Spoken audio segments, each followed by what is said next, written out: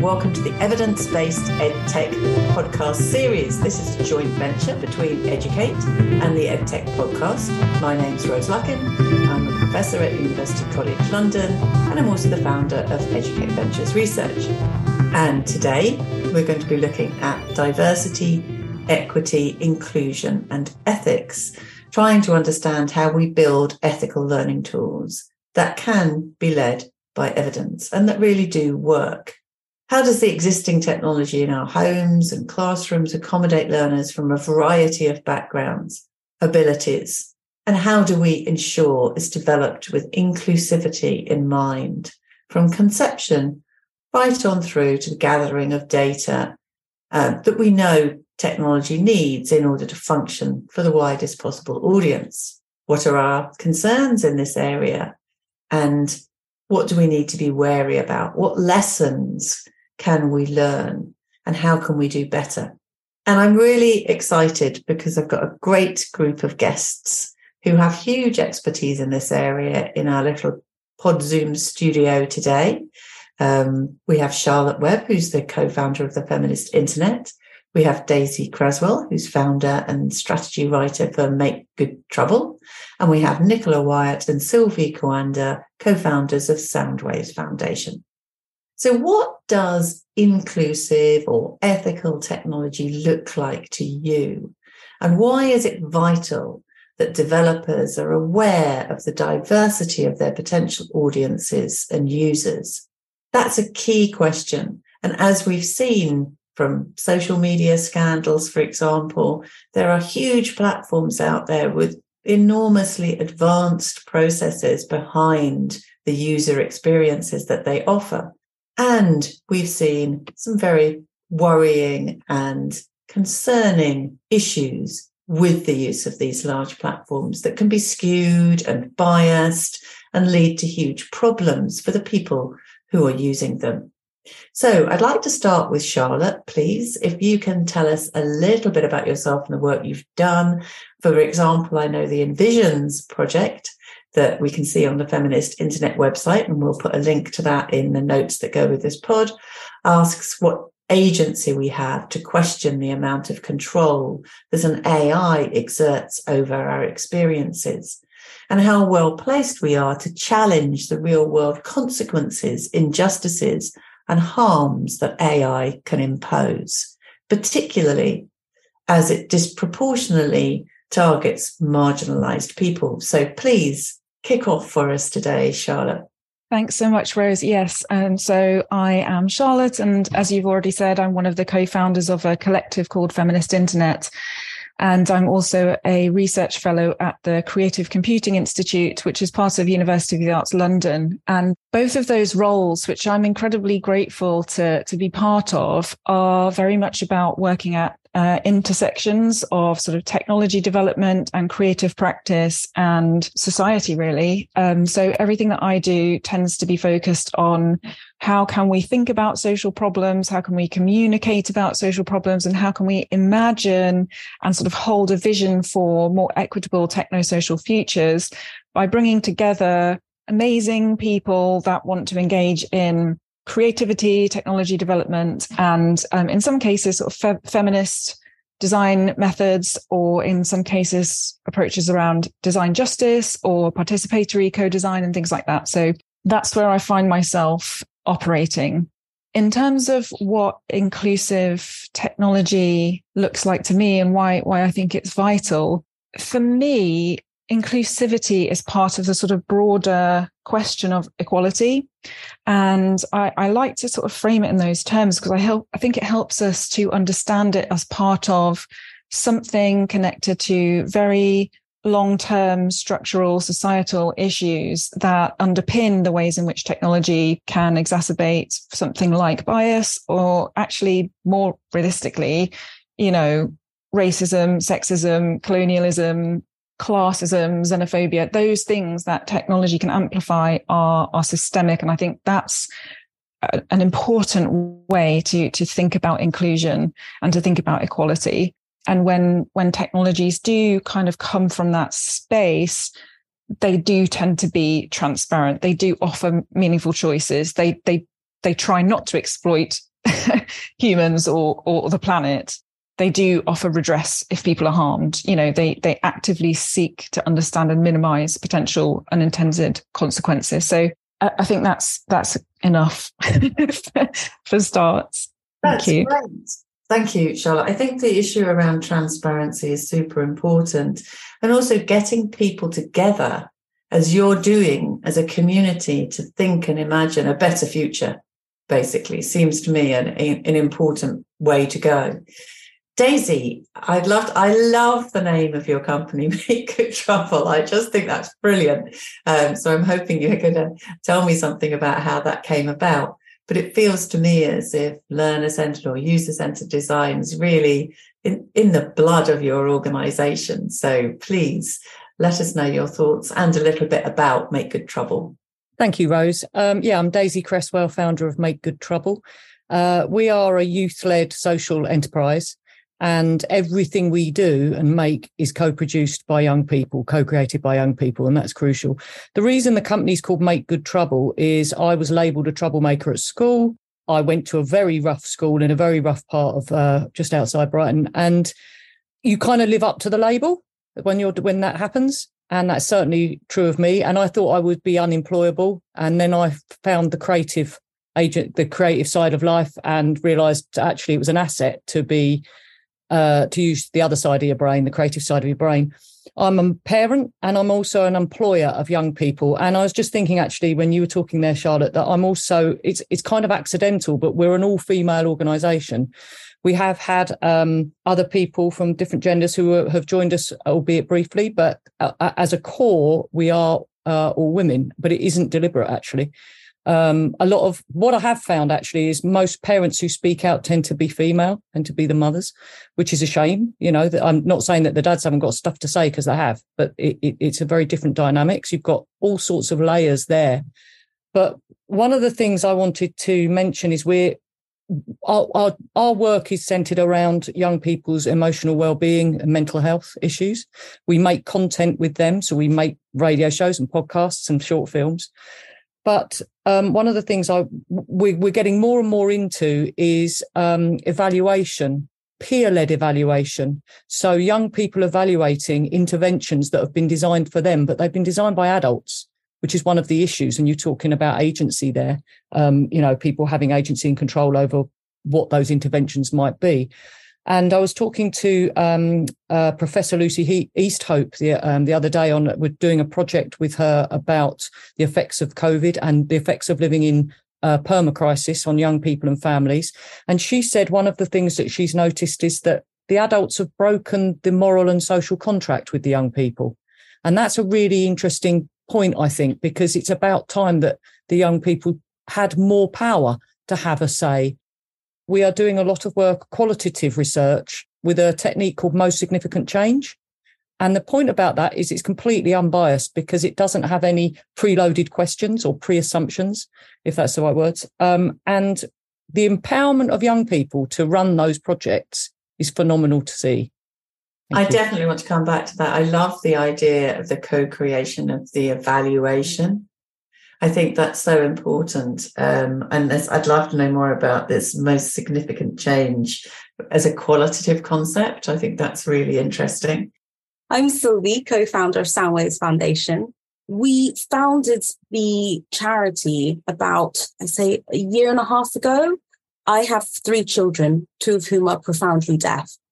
Basically, we saw sort of inequalities when speaking about disability and how children viewed themselves through the narrative that adults kind of talk about, really. And so to cut a very long story short, we started a project called Action for Captions. And it sort of was birthed during the pandemic, where we want to use technology for a purpose. So we want to put live captioning into mainstream classrooms so that it makes education accessible for deaf students. But what we've been finding in our pilot schemes is that actually it's benefiting a huge number of children. So even though our charity is supporting deaf children and young adults, we find that it's supporting other children with either SEN or children with additional English as additional language. And basically, it's all about making the spoken language visible and realizing that education is pretty linear. And with more and more SEN students going into mainstream and seeing that schools have a lack of funding and resources, we're having to look into tech and see how that can support the classroom environment to help all the ways that children learn. Yes, hello, I'm Nicola, the other co-founder of Soundwaves Foundation. Yeah, in putting the software, so speech-to-text software into schools, and often it's there already, just not being used. We're finding it's actually the hardware that's the difficulty, and actually teachers to know about it and use it. And we're realising, across the state system that the hardware can be anything and everything. Whilst the software could be used, in many cases it actually isn't able to be used because of the mixed systems that's there. So we're actually finding, yes, the software the software's great to be there and is free, but actually the better stuff is obviously paid for, and the education system can't afford that. So in using the free software and the battles with teachers and the hardware, we're really also sort of seeing a number of areas where it could be developed further to really meet the needs of the children. Just a quick example is we're using a bit of software at the moment that's in most of the school systems, and it's only available in US English, and it really works best with southern accents. So if we're sort of trying to extend it into Wales or Scotland, we might have more difficulty in doing that. So we're sort of seeing these sort of regional difficulties alongside, obviously, the starting point of the inequity from the outset of accessible learning. That's fascinating. Can I just ask you to clarify something for me there about the hardware? Could you just explain a little bit more about what those hardware issues are? Because I think that'd be really useful for listeners. Yeah, well, so we're seeing, obviously, some schools are Microsoft denominated, others use Google. They may be on a different Windows system. We're trying to get the captioning box to be on top always, and then the flicking between PowerPoint or whether you're in Google Slides.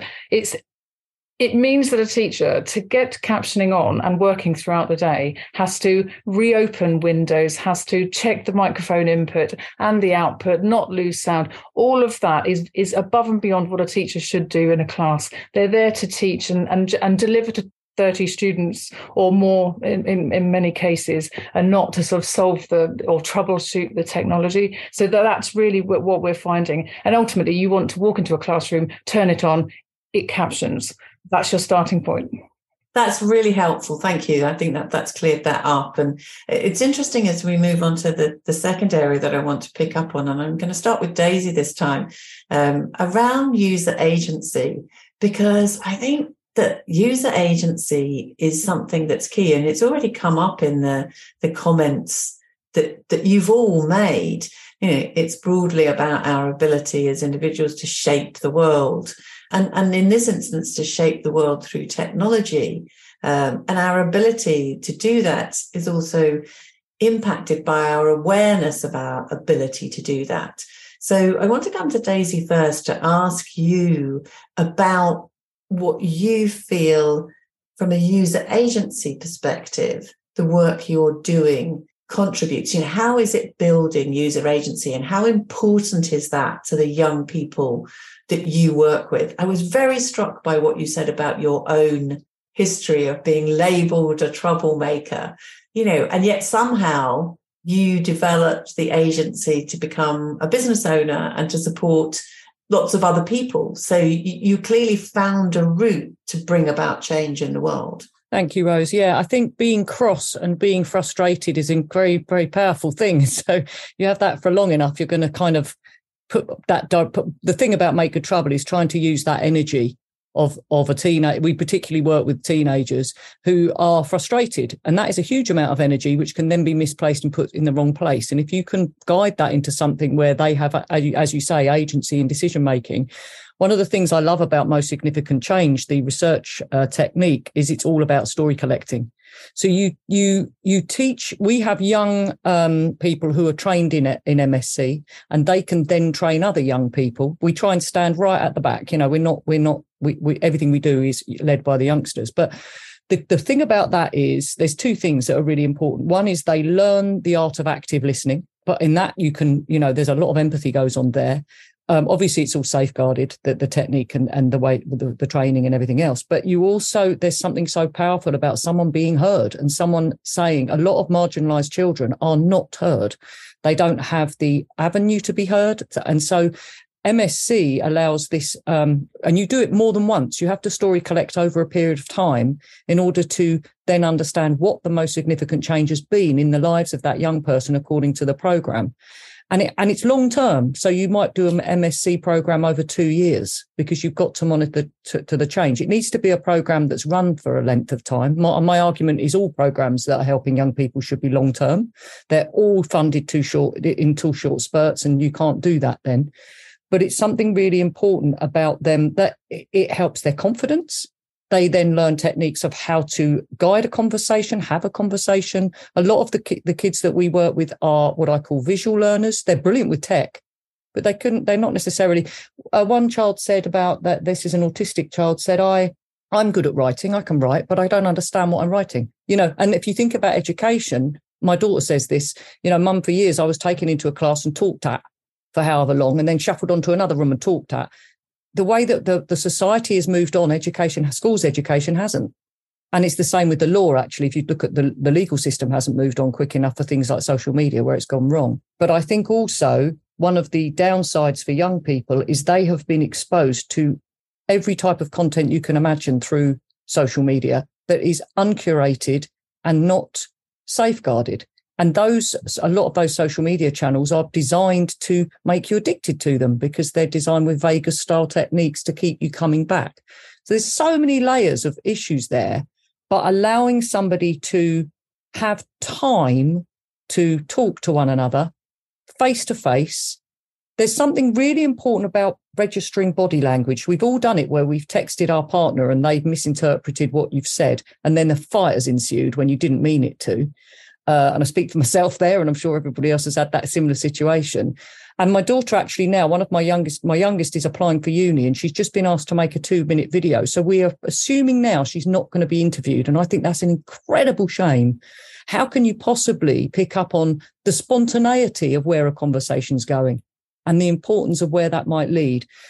And just final remark is we did a pilot for story collection in a school with 3 lads who didn't know each other from 3 different age groups. And they came in and one of our young person who's trained led the session. We sat behind the boys, so they forget the adults are in the room because they're teenagers. And it turned out that all 3 had siblings with disabilities, and the school didn't have a clue about that. They were astonished. Now, they might have then made them more empathetic to their needs, because these kids were known to the safeguarding teams. So again, it's so important to have a mechanism. And MSc mechanisms are really easy. Easy is not the right word. Let's say they're simple to adopt. And they're really empowering. And I'm just such an advocate. I'm just saying I want a story collector in every classroom. By being a story collector, you become a storyteller, because you're going to repeat some of those stories that make you feel that you heard, that make you feel that you're not alone. Young people, then they're not alone. They're not, you know, there's other people out there going through similar things. So it's a great mechanism, I think. That sounds amazing. The power of story should never be underestimated. It's an enormously important communication tool, but one we have to enable people to take part in, as you say, to tell their story, to listen, to feel that their story has value. And I agree about this over time. There isn't a quick fix, is there, in this space? No quick fix at all. Sylvie, Nicola, I'm not sure which of you is going to speak first to this issue around user agency, but please do let us know your thoughts. We thought about this, and, you know, I like what Daisy was saying about sometimes when you harness that anger in the right way. You know, Nicola and I moaned a lot about sort of where our children were at and how they were viewed in education. And as I mentioned before, one of the solutions was trying to look at live captioning in classrooms. And we're doing a huge pilot scheme, and that's how we know Daisy, because she's doing MSc in our pilot schools. But we think it's important to hear from the deaf students that we are hoping to help from. I think that, unfortunately, everything we noticed was quite downstream. So the whole idea from the pandemic was my children struggled to access online learning. And that's because it wasn't designed in a way that could be, accessible to everybody. And that started conversations with not only them, but their deaf peers about what is it actually like in mainstream? How did you even deal with it?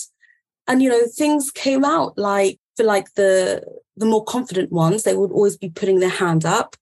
For the less confident ones, they would sort of start copying what other people are doing. And we thought, well, that's not giving you independence, is it? That's sort of taking away independence and making everything sort of downstream. And I think the idea of live captioning is brilliant, and we've seen it work, and we've had very positive feedback. But we want to do our research slowly. We want to see what the impact is on everybody in the classroom. Because I think if we were to roll it out tomorrow throughout the whole nation, I don't think it'll work. I think it'll be quite distracting for a lot of people. There needs to be a constant feedback loop that we should be getting.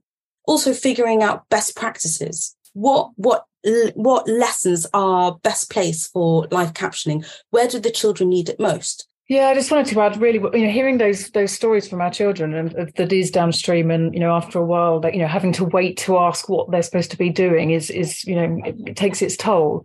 But it becomes of no surprise when you learn and look at the statistics that deaf children or deaf people are twice as likely to have poor mental health. So you sort of feel like these are early departure points where you don't have that control in your life. The words with deafness, particularly isolation and being withdrawn. Sort of words used, and you can see how that can happen. So if you can use technology to actually mean you can have greater control in your life of your learning and how you interact with that content, we just feel that is so powerful, and actually it's using technology well in that respect, so long as it doesn't come to the detriment of others. And that's what Sylvia's saying there to make sure we know. And that's really interesting, isn't it? And something we'll come on to in a moment, this idea that, there's a diverse population in the classroom and trying to make sure that everybody benefits. So understanding the impacts on everybody. And also this use of the story, it seems to me a great way of evaluating what's going on in a longitudinal way, which enables that moving away from this idea that there's some short-term fix, which there never is. There's an emergency response in an emergency, but that's all it is. It's the long term that matters. So collecting that evidence over time seems to give you the information you need to see where benefit is being gained and where there might be challenges. But it also empowers the students at the same time. So it speaks to the user agency as well as the evidence piece, which is great. Charlotte, I know you've thought a lot about user agency in your work, so I'd love to come to you next. Tell us a little bit about how you perceive user agency and how you think we can build it more effectively in individuals. Thanks, Rose. Yeah, your question actually made me think back to somebody who really inspired me when I was doing my doctoral research, and she's an artist, a kind of legendary internet artist called Olia Leolina. And she wrote about this idea she had called the Turing complete user. The idea was that Turing complete users are people who are able to kind of find their own ways to navigate through technologies. And they are not necessarily the ways that the people that made the technology were expecting. And so she gives an example of just deciding, for example, not to use Twitter, but informing yourself about the world at breakfast through your own website, or having 2 Twitter accounts and logging into one on Firefox and one in Chrome.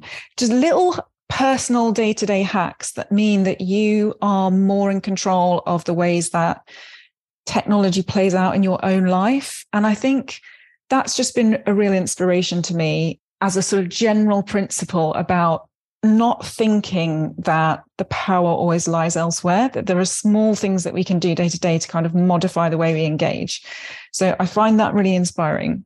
I think from the point of view of what we try to do at Feminist Internet to encourage agency, a lot of the time it is about that kind of education piece, the awareness raising, trying to find ways to make complicated issues about technologies accessible to audiences by presenting them in a particular way, but also encouraging people to see themselves as the creators of technology and not just the consumers or kind of users of technology. So when you do an intensive week with young people and you walk them through the process of like building their own chatbot, for example, or in our case, like feminist chatbots, you do, I think, create a sense of agency because they are now learning, well, actually, technology is something that I can not only use, but I can build as well. And I think seeing ourselves as stakeholders in the development of technologies is sort of, really helpful. I mean, for that to happen in a meaningful way, you need the people who have the power and the sort of like production prowess to find ways to engage people in that process. But I think it is a really, really important part of agency. And to go back to your point about transparency earlier, that's crucial as well, because how can we have agency to make choices when we don't understand the choices that we're being offered?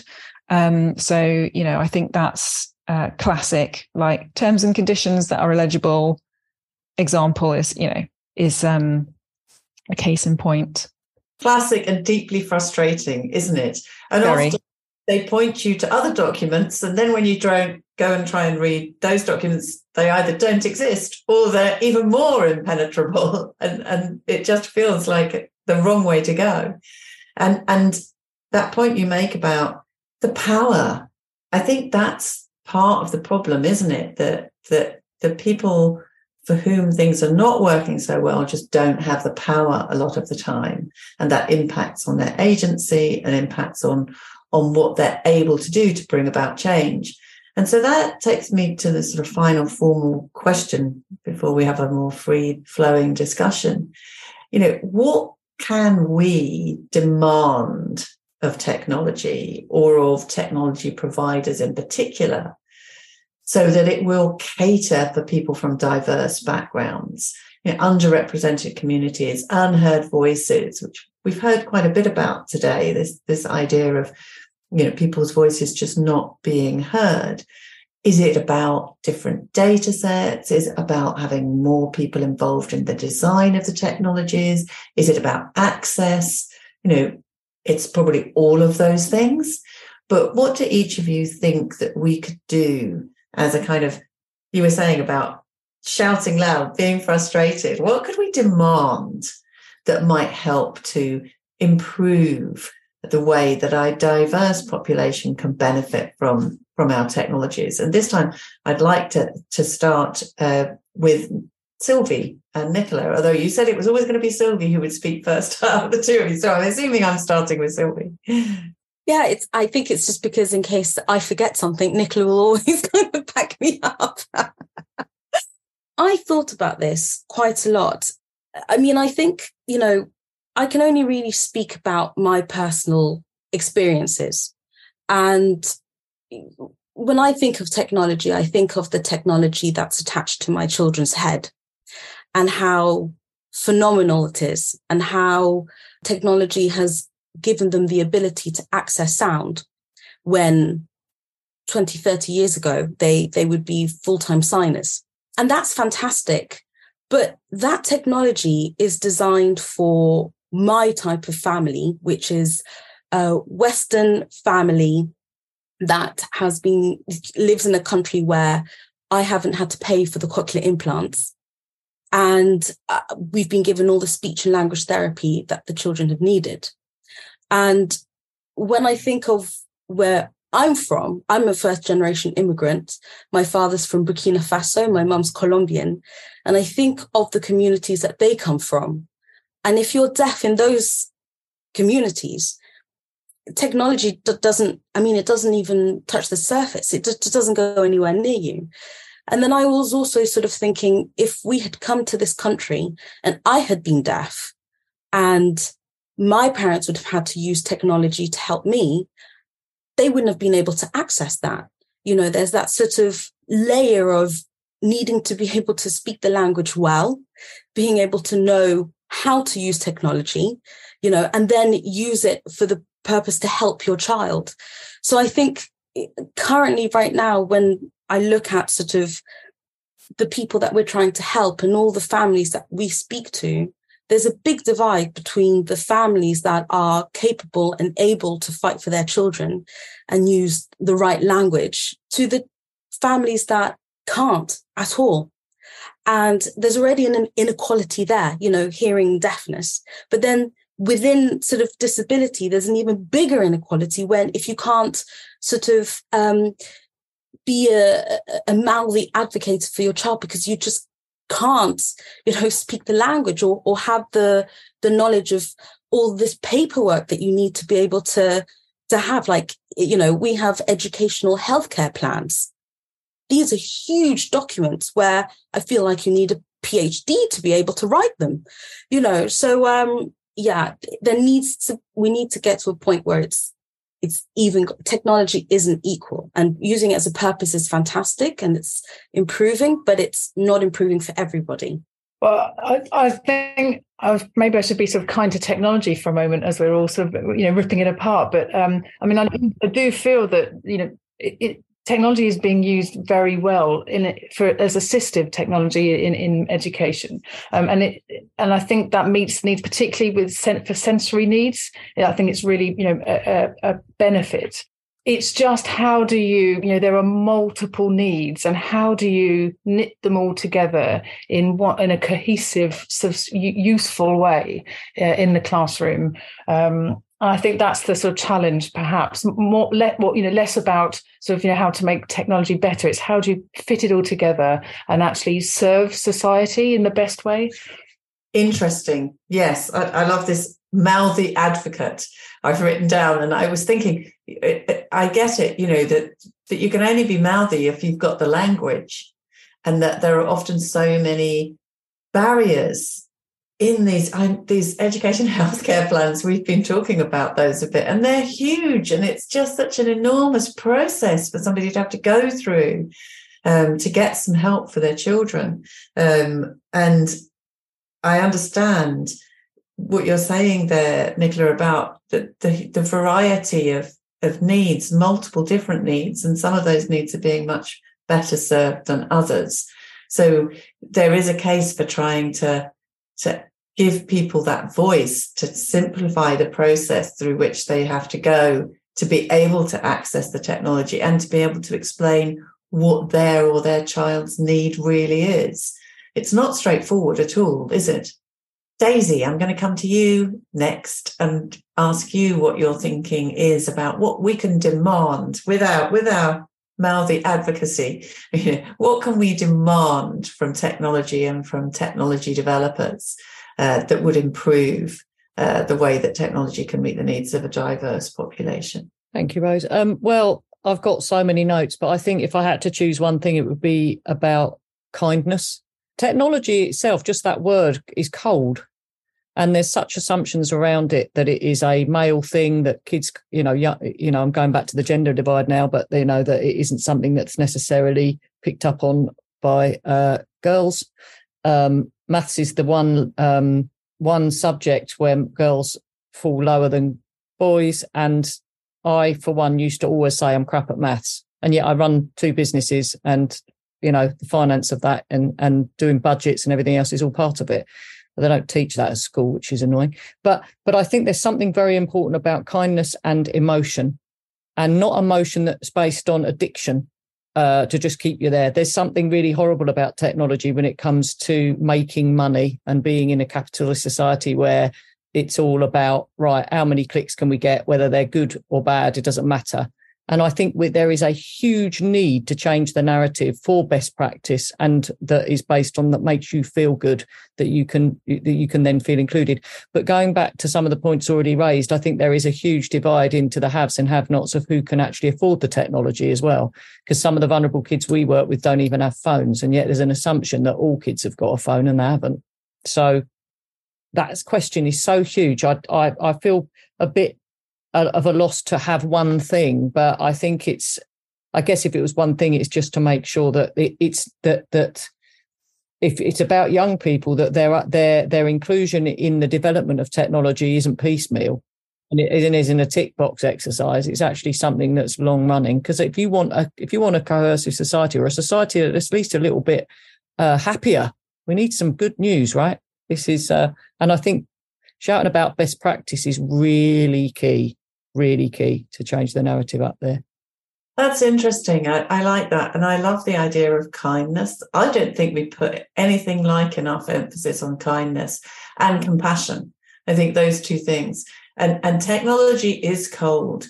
And, my background's in artificial intelligence. And, I'm often saying to people, AI has no kindness. It has no compassion. It's not human. It can mimic emotion. It doesn't feel emotion, and we do. And I think we underestimate the importance of those feelings. Daisy, you wanted to say something? I just wanted to add one thing, actually. When my first job out of college, I did graphic design at St Martin's, was for the body shop for Anita Roddick way back when.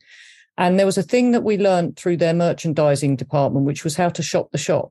So when you go in, the M&S always used to do it. The carpets are in sort of zones, and the floor guides you like a yellow brick road to shop the shop. So it tries to make you buy all those impulse buys at the counter when you're about to purchase, all of that. But what if that journey was based on kindness and a positive emotion? Somebody once said to me, when you're on an aeroplane, instead of coming around with duty free, why don't they tell you what's below your feet?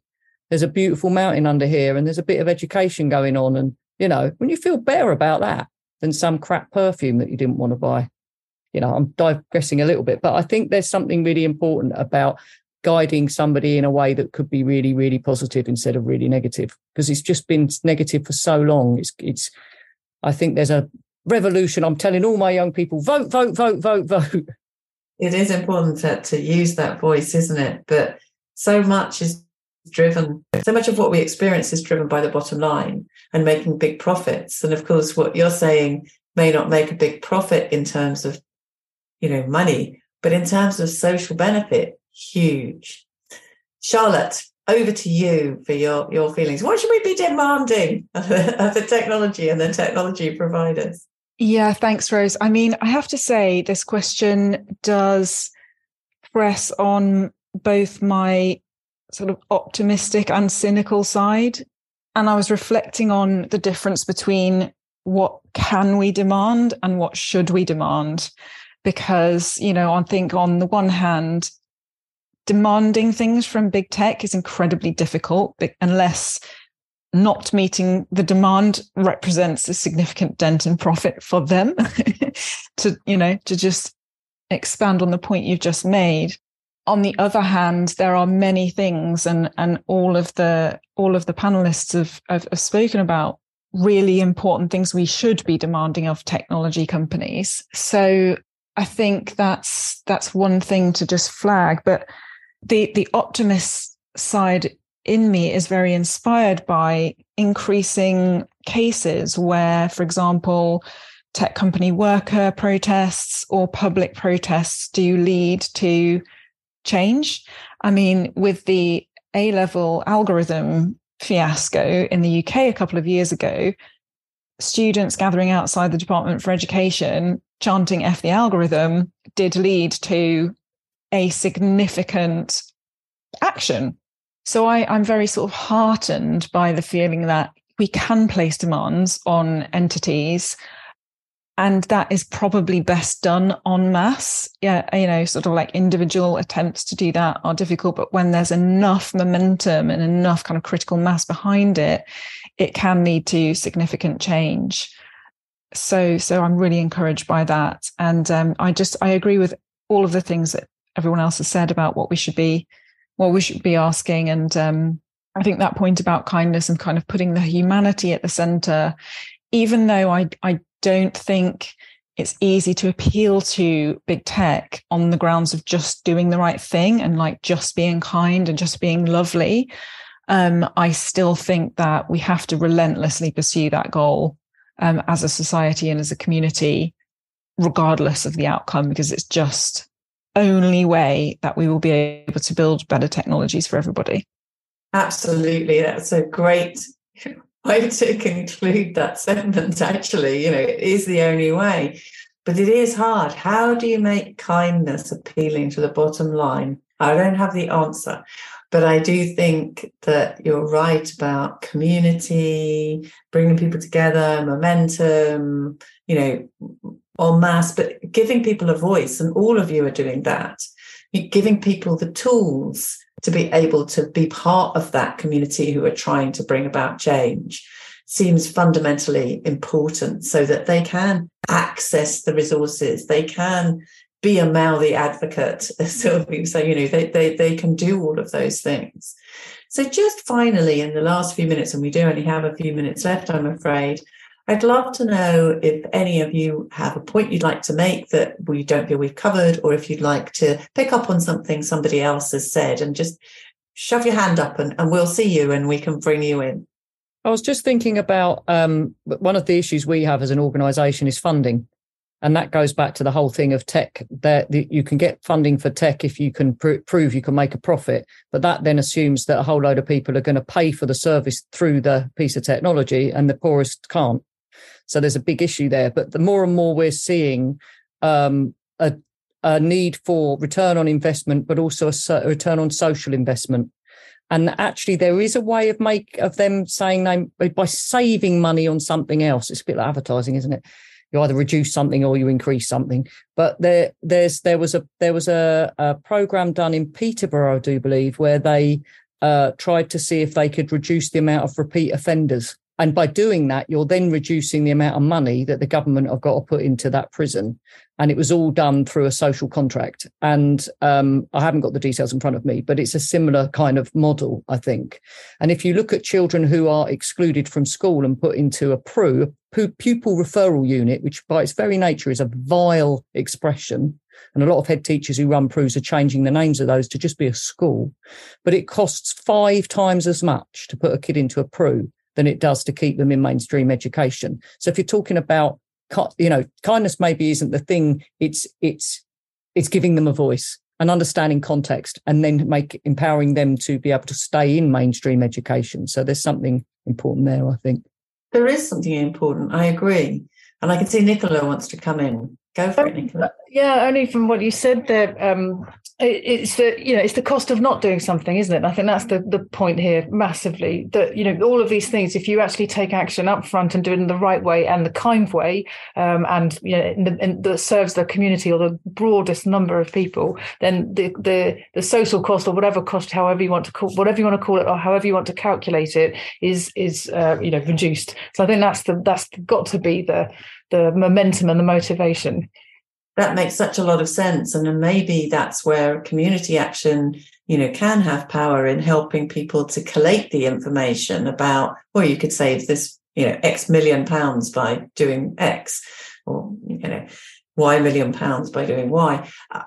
I do worry that we know that the economies of the world that flourish are the ones with the best education systems, but it doesn't necessarily seem to manage to bring about the kind of change that would empower those more viable economies. So the connection is difficult to make sometimes. And I wonder whether in that instance, part of it is to do with the fact that the people who are in the key decision-making places often have quite short-term horizons. And what we're talking about is something that's much longer term. But it's got to be worth fighting for.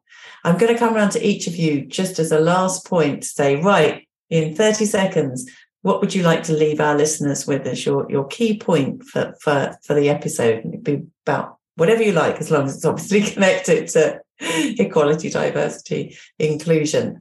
Who'd like to go first?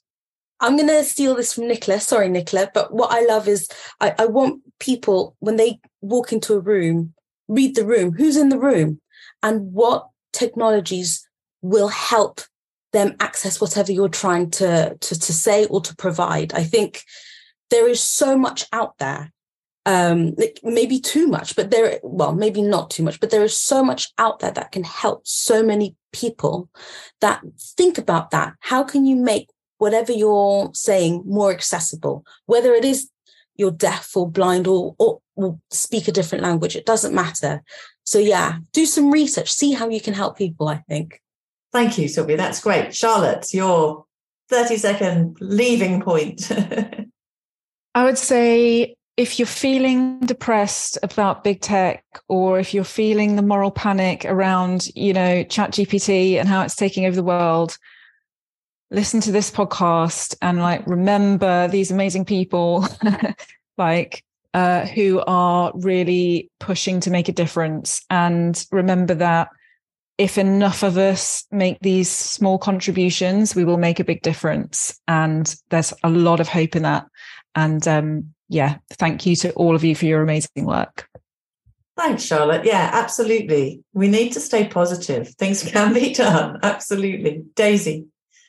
I think my takeout would have to be listen to children, because they are hilarious, ingenious, they're frustrating, but they are brilliant and they're hugely underestimated, and they should go to the top of the chain, because we failed them, I think. Not us here, because I think we're doing some great work, but too many adults in power have failed them, and it's about time that was changed. Absolutely right. Nicola, your last words. I think it's only really how we all need to work together. And it's, there's great things out there and there's great people. And the more that is actually connected, and I don't mean just, in a one glorious hug, but just, to actually truly make it work on the ground for everyone, and actually say not in silos, but together. I couldn't agree more. And if this little pod can do something to bring people together, and as I say in the pod notes, we'll put connections to the work you're doing, then that would be a great thing. Thank you so much. I've really enjoyed this episode. It's been lovely to have you all together, and fantastic thoughts, answers, very, very thoughtful contributions. Thank you so much. We really do appreciate your time and your contributions. I hope wherever you're listening, you found our discussion informative and practical and useful, and there's something you can take away to use yourself, or maybe share with your teams, your colleagues, your friends. If you want more information on the series and our lovely guests, please visit the Edtech Podcast website, which is www.theedtechpodcast.com, and connect with us via social media. To see how Educate is keeping evidence at the heart of EdTech, go to www.educateventures.com and join our conversations there or on LinkedIn.